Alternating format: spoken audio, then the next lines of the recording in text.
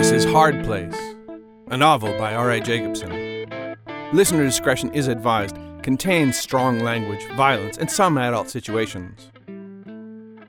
Chapter 11. Matt talks to the bartender. Matt turned down the street, looking through the windshield of his bug. The wipers stuttered back and forth in the light rain. He shut them off, annoyed. It had rained, not hard, but consistently for most of the afternoon and into the evening. The clouds continued to hang heavy overhead, threatening. He was tired. Scenes from old black and white detective movies ran through his head. The movies of Gary Cooper, Cary Grant, Humphrey Bogart had become a place to escape when he felt stressed. He passed the address he was looking for without finding a parking spot. Pulling a U-turn, he drove back slowly, and with some luck, he found a spot and parked. The Akron Lounge had a look of an old-time music hall that matched Matt's mood perfectly. It had a massive marquee all lit up with hundreds of bulbs that seemed to dance, each bulb chasing each other around the sign. Below the marquee was a row of glass doors, bookended with posters announcing upcoming acts. One announced Mary Lou's show. It had a photo of an attractive woman, mic in hand, her head thrown back, her mouth wide and her eyes shut. Matt stood for a moment looking at the intensity of this beautiful woman. He pulled the door open onto a space and a second row of glass doors. On the right was a small ticket kiosk where a young woman sat reading. It took a minute for her to notice and look up. She appeared to be working on her homework, several books laid open and notes scattered across the small desk. Her mind was obviously elsewhere. She gestured for him to go in. The noise in the room hit him as he stepped into the club. He stood still in the dark for a second. On stage, a man with a toothy grin mauled the mic as he sang, accompanied by a bored guitarist. The enormous stage dwarfed the duet meant for a much larger band. The sparse audience was scattered, only a few people seated at candlelit tables. Fewer still were watching the entertainment. To the right was a bar that ran along most of the length of the room. In front of the lines of bottles stood a single bartender in a black vest and a white shirt, busying himself polishing glasses. He looked small behind the large bar. Matt imagined there would be several bartenders on a busy night. He walked across the room and sat at the bar, more or less in the middle. He was the only one sitting there. He ordered a beer and sat mulling over what he knew about Alan. Staring into the beer's golden interior, he didn't know much. Matt caught the bartender's eye. "Yep. Got a minute?" Sure. He made a face that said he didn't want to have a minute, but it was his job. "You seen this man?" Matt pulled a photo of Alan out of his pocket and showed it to the bartender. It wasn't a recent photo, but it was close enough. "You a cop?" the bartender asked as he put Matt's second beer down.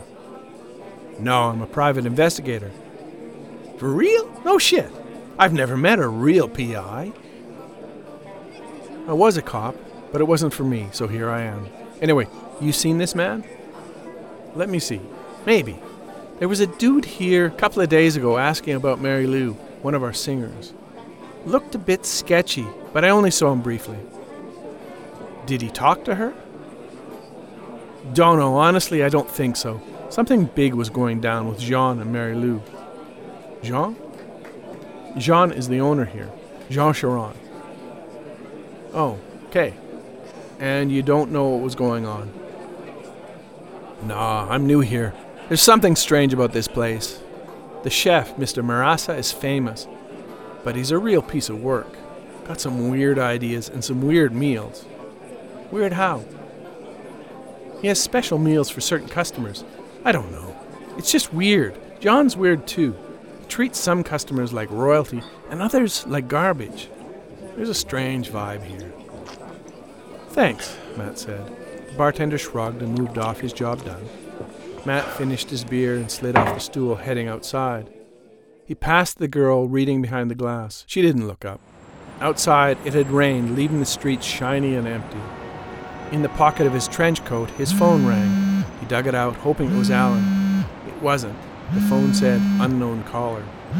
Standing in the light of the Akron sign, he answered it. "Yeah?" "Mr. Matthew Pierce?" "Yeah, who's this?" This is Constable Kowalski at 52 Division. When would it be convenient for you to come down to the station? What's the problem? We need you to come down and help us with an investigation. What's this about? How can I help? We just have a few questions. Questions? It concerns an ongoing investigation. Investigation? Into what? I can't go into too much detail. However, we need to establish the movements of your partner in the last few days. My partner? Alan? Yes, again, I don't want to get into too much detail on the phone. When do you think you could come in? He glanced at his watch. Give me half an hour. And he hung up the phone as he walked back into the lounge.